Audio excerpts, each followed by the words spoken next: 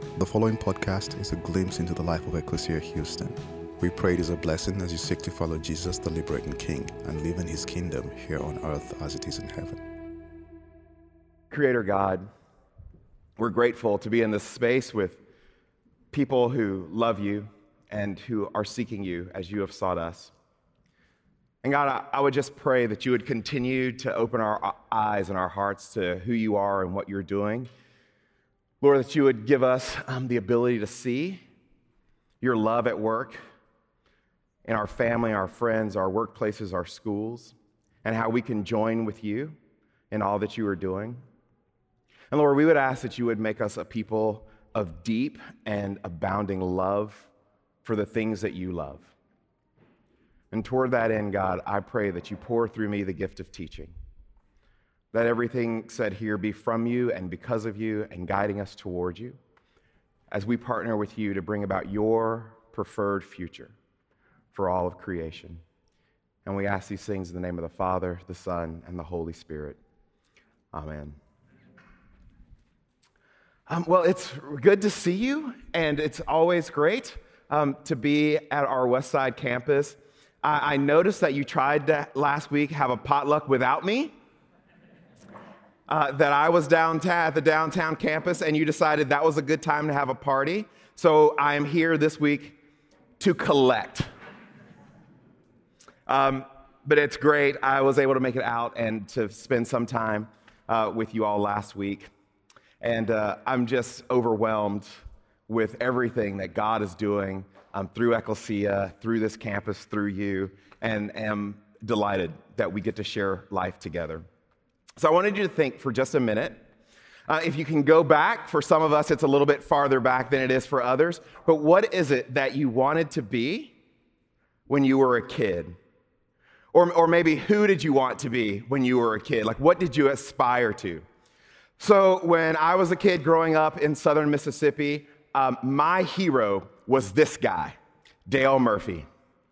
And Dale Murphy played right field for the Atlanta Braves. And when you're a kid in Mississippi, the only baseball teams available to you are the Braves or the Cubs. And that's because of the Superstation, TBS. And my family was just eat up with baseball. My mom has always been a huge Atlanta Braves fan, still is to this day. Like, our lives were baseball, and the most important person to me outside of my family and my church when I was a kid was Dale Murphy. Dale Murphy won the National League MVP. He won the Silver Slugger Award, which is the best hitter at his position, for 4 years in a row. He won the Golden Glove 5 years in a row. And I wanted to be like Dale Murphy when I grew up.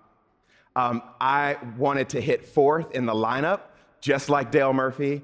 I wanted to wear the number 3, just like Dale Murphy. But the league that I played in, like, we were broke, right? So we didn't get new uniforms every year. We just got like handed down uniforms. And I promise you, whatever kid was older than me also wanted to be like Dale Murphy, because by the time that I got that uniform, the number 3 was gone. And I thought when I grew up that I would be like Dale Murphy. I wanted to play baseball, and I knew that when I was an adult, I would play baseball.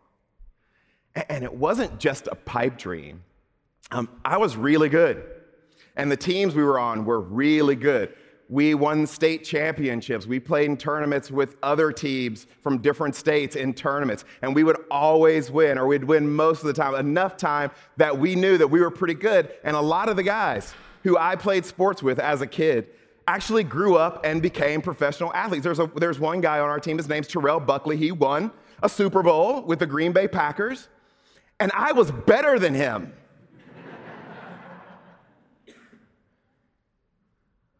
So it wasn't just a dream. Like, these things we thought were attainable.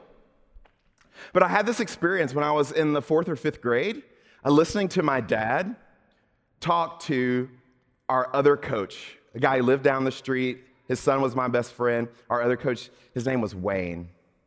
And my dad was explaining to Wayne, he said, as good as our kids are, as great and athletic as some of them are, There are so many kids, so many boys playing sports in America that even the best one of them only has a 1 in 1,000 chance of playing professional sports. And y'all, I was crushed. Like, he might as well have said it was a 1 in a million chance. Have you had that experience ever? Where you had to deal with the fact that you weren't going to become what you thought you were going to become? You weren't going to be who you thought you were going to be? Like maybe you were a great actor or singer or writer or musician, and you were really great in your school or in your town, and maybe you went off to college to audition for something, and you walked into a room, and there were a lot of other people in that room who were good or better than you. That you went off to the big city to try that thing, and you realized, oh, I've got some skills, but I'm not that. Or maybe you went out and you started your own business, or you got your degree, or you went and did that thing, and you came crashing into the reality, I am not going to become this thing that I've always dreamed of becoming. And everybody at some point has that experience. And it gets even worse when that becomes spiritualized. So at 19 years old, I heard the story of a man named Bill Wilson. And there are two really important Bill Wilsons. One is the guy who created Alcoholics Anonymous, but it wasn't his story that I heard. It was this other Bill Wilson. This Bill Wilson was abandoned by his mother on a street corner in Florida when he was 12 years old.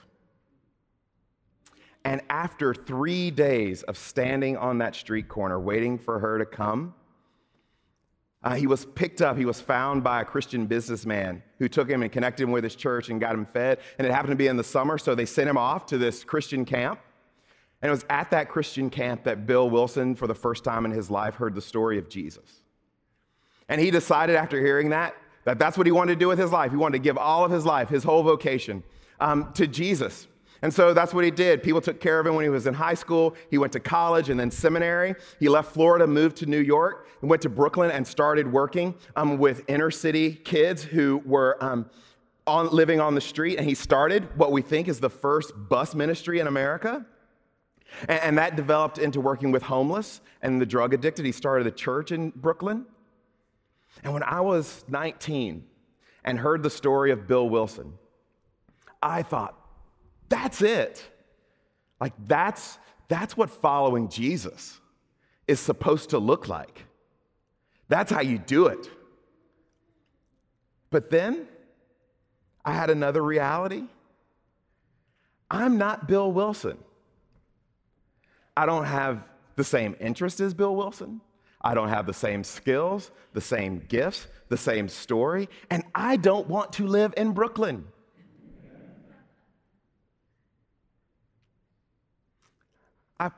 I really believe that most of us want to do something meaningful and unique and beautiful with our lives. That we really want our lives to matter. And we have dreams about what that would look like, or maybe we had dreams of what that would look like. And then one day we woke up with the lives that we have. We woke up to lives of sitting in traffic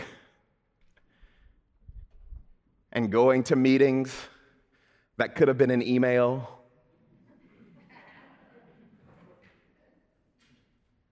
We woke up to laundry and sick kids and all the other little mundane things of life. And there are always needs. She needs this and he needs that. You got kids who need backpacks and school supplies and shoes and more shoes and more shoes. I have 2 daughters, and for 15 years, it's been tennis shoes and soccer shoes and ballet shoes and jazz shoes and tap shoes.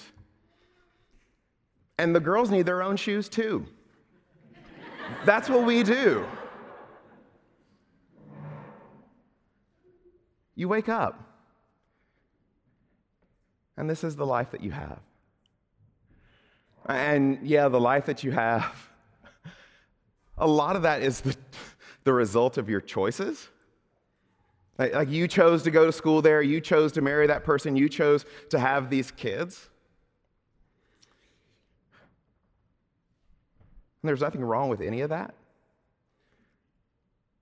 But there's a part of us that feels like because it didn't turn out, because it doesn't look the way that we thought it should look or it was going to look,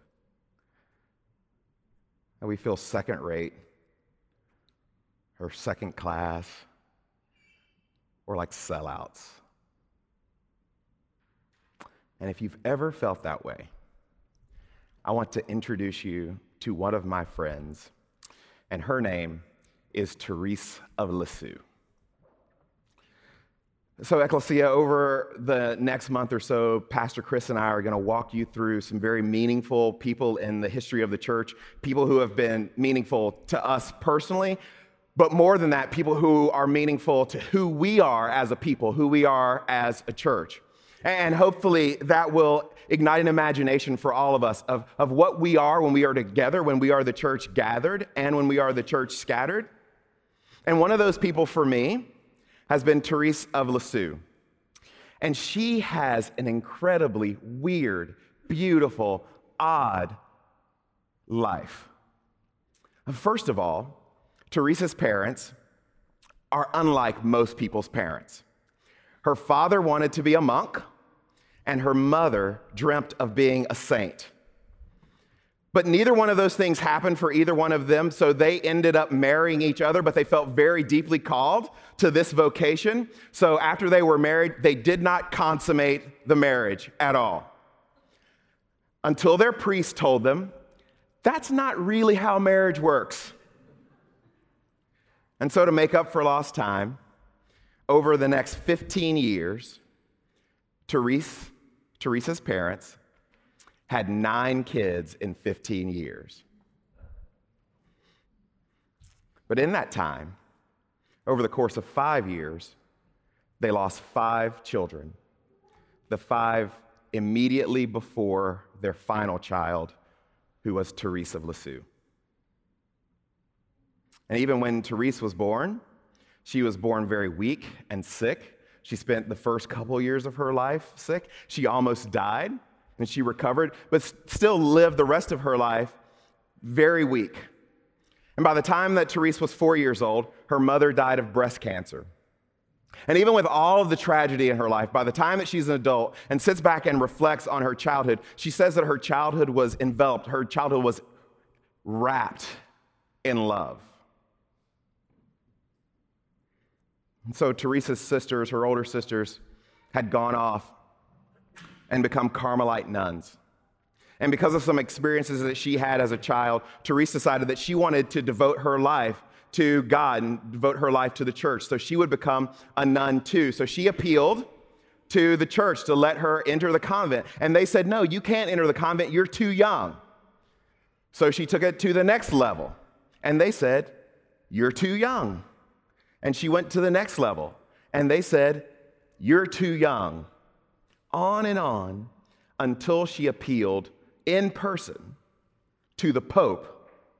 And the Pope said, you're too young. But after seeing how distraught, how overcome with emotion she was about being rejected, they decided that they would let her enter into the convent early, which is what she did. Now, what you need to know is that Thérèse becomes a Carmelite nun, and she lives in, the word just totally slipped my mind, cloistered. Carmelite and cloistered. I was remembering those because they both started with C's, and it just totally left me.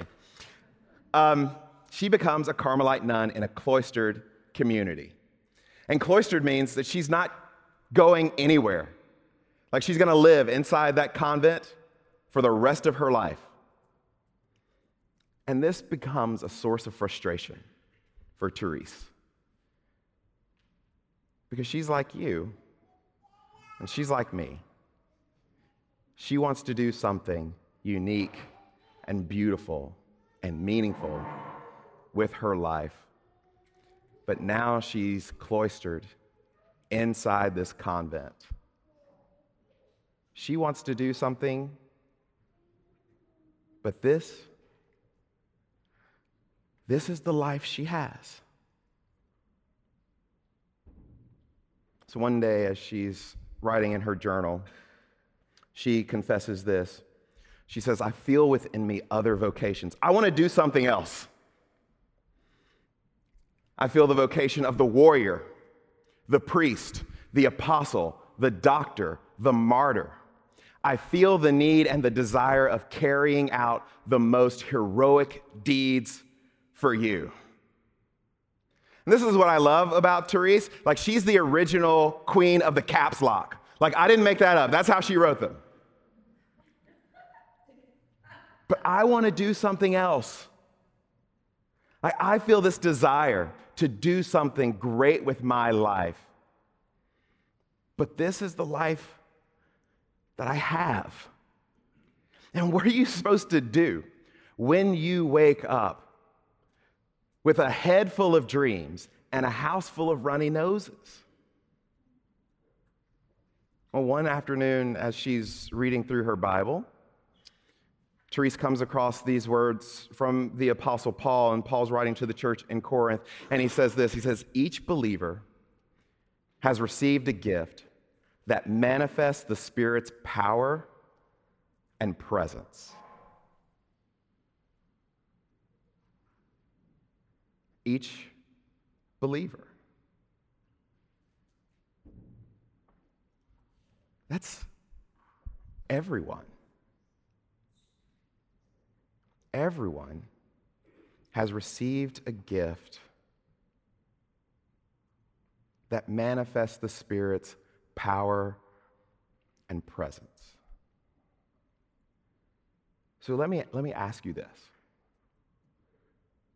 Are you included in everyone?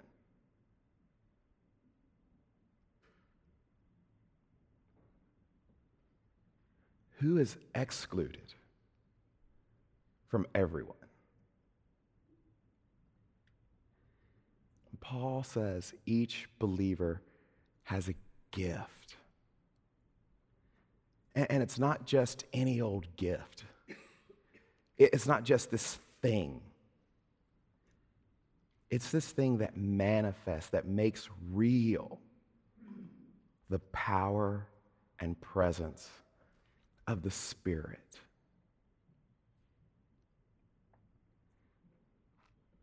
In the fuller argument, Paul says this, says each believer has received a gift that manifests the Spirit's power and presence. That gift is given for the good of the whole community. The Spirit gives one person a word of wisdom, but to the next person, the same Spirit gives a word of knowledge.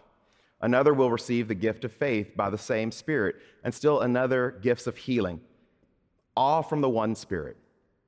One person is enabled by the Spirit to perform miracles, another to prophecy, while another is enabled to distinguish those prophetic spirits. The next one speaks in various kinds of unknown languages, while another is able to interpret those languages. One Spirit works all these things in each of them individually as he sees fit. Just as a body is one whole made up of many different parts, and all the different parts comprise the one body, so it is with the Anointed One. So Paul says, you guys need to listen. Listen. Gather around. And Paul says, everybody here has a gift. And that gift is for the whole community. Paul says, you, right where you are, with everything that you are, have a gift for the whole community. And those gifts are really different and all necessary. And that's why, Ecclesia, we really believe in this thing that people call the priesthood of all believers. That there's no one here that is more valued and more valuable than anyone else here. That everybody has a gift to bring, and if I don't bring my gifts, you don't bring your gifts, that is a gift the community does not have. That it takes all of us, each bringing our own gifts. So last week, when Chris was here, he talked with you about this idea of what the church is and that you can't go to church, that people are the church. And the Christian tradition that I was raised in, we took this very seriously. Like the idea in the churches that I was raised in that you would go to church, that idea was actually kind of ludicrous to us. To ask somebody, where do you go to church, would be like asking somebody, where do you go to family? Because we deeply believed that the people are the church. We even had language around this. Like if you had to drop off your teenager for youth group or you were going to work at the potluck or whatever else is, we would never say, I was going to church.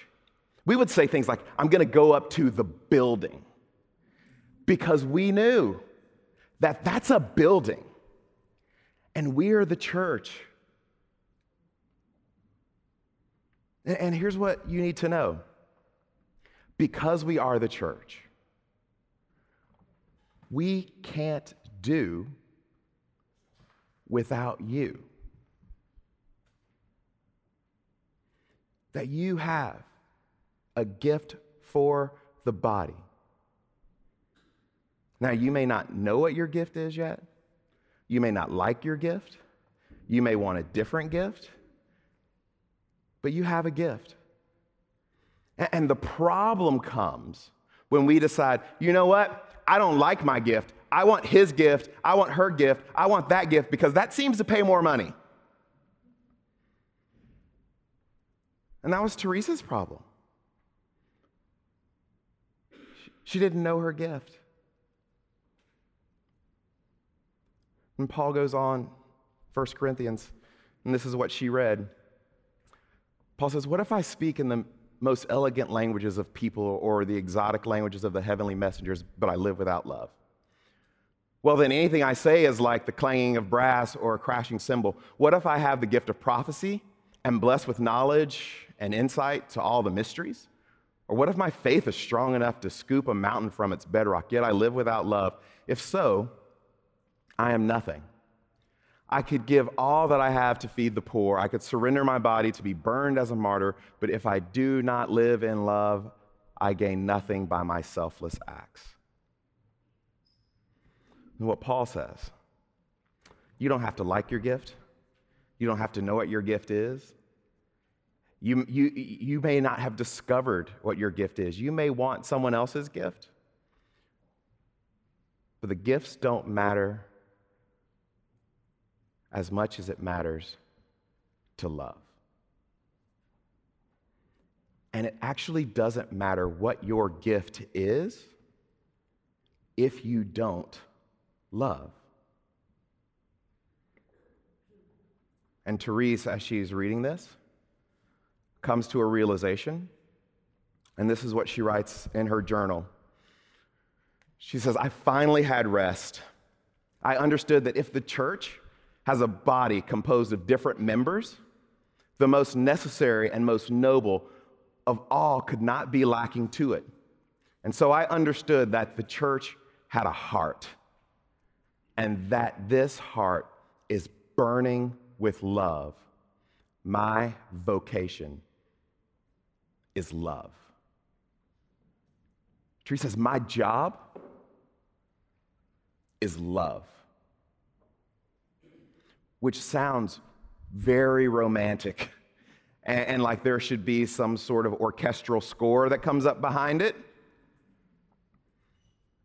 But that's not what it meant for Therese. What it meant for Therese is that she did all of the jobs in the convent that no one else wanted to do. She cleaned the kitchen. She cleaned the bathroom.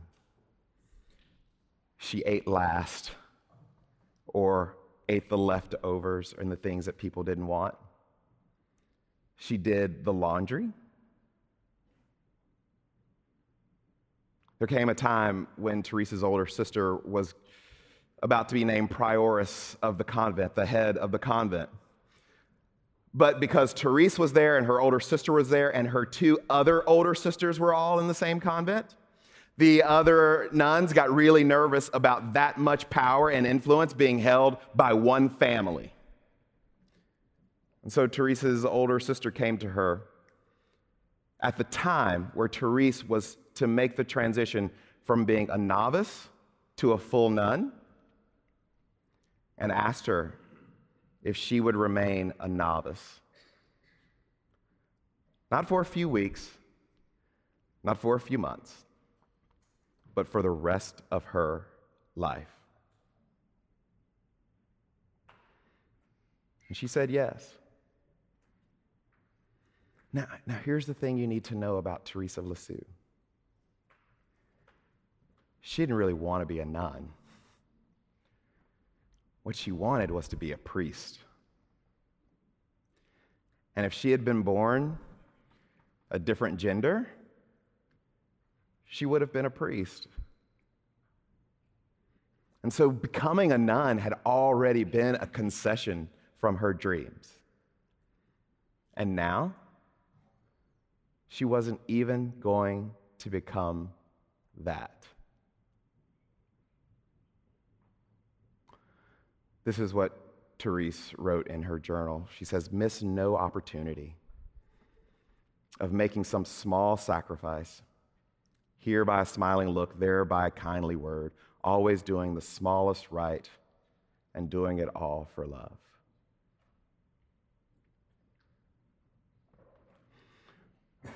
Thérèse of Lisieux decided to give her entire life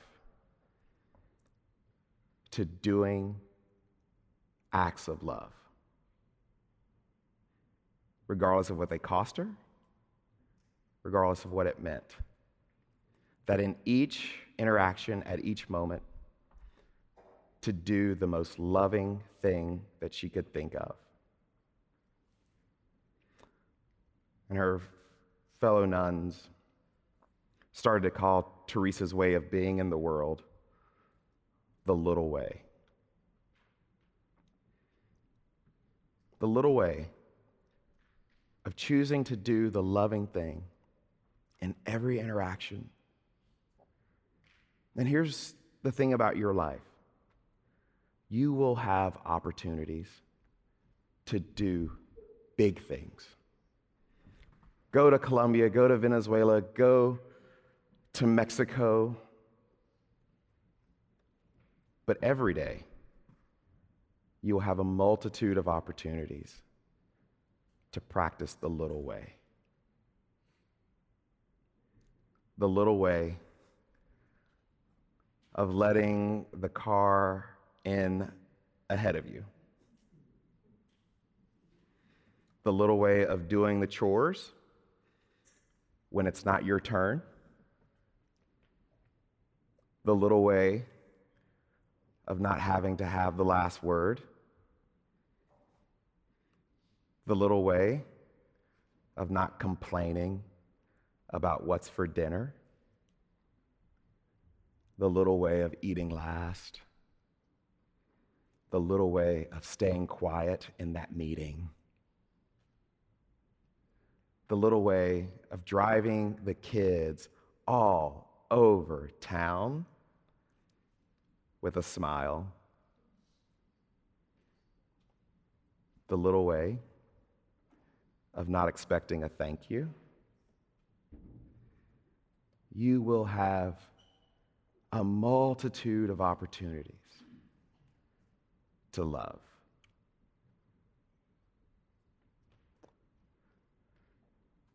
Well, Thérèse of Lisieux got sick when she was 23, and she died when she was 24. And spent the last year of her life in bed writing. And she considered it an honor, a privilege, to die at 24 years old. She called it one of the graces of God because had she been born a boy at 24 years old is the time that she would have been made a priest. And she said it was God's grace to her to not live a life of frustration. And after she died, her older sister took her journals and some of her writings and bound them all together and sent them out to convents. And it became this book, The Story of a Soul.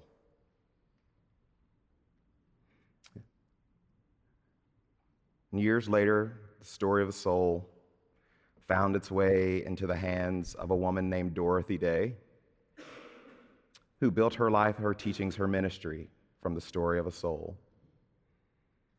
And after that, that same little book found its way into the hands of Mother Teresa of Calcutta, who built her life and ministry from the story of a soul. It was Mother Teresa who said, "We cannot do great things, but only small things with great love." 28 years after Thérèse of Lisieux died, she was made a saint of the church. Not long after that, both her mother and father were made saints of the church. And 50 years after she died, she was named a doctor, the highest office. She was named a doctor of the church, one of only 4 women who are doctors of the church. Thérèse of Lisieux wanted to do something big and heroic with her life. And she chose to do that by simple, everyday acts of love. And in the end, impacted the world more than she could ask or imagine. For her and her parents both became all they ever wanted and more. So here's the challenge for us. How do we today, in these lives that we have, become the kind of people who do everything for love? To practice the little way of love in small, everyday things. And my guess is that when we do, God will give us more than we ever dreamed. Ecclesia, let me pray for you. God, would you give us eyes to see the ways to love that are in front of us every day? The places that we, God, ignore in our busyness, in our selfishness, in our loudness, in our desire for all the things that don't draw us to you. May we be overwhelmed with love. God, love for you and the world that you are creating and our place in it, that you would center us in the middle of your will and use our lives to bless the world. We ask this in the name of the Father, the Son, and the Holy Spirit. Amen. Thank you for listening to our podcast. If you would like more information, please visit our website at www.ecclesiahouston.org.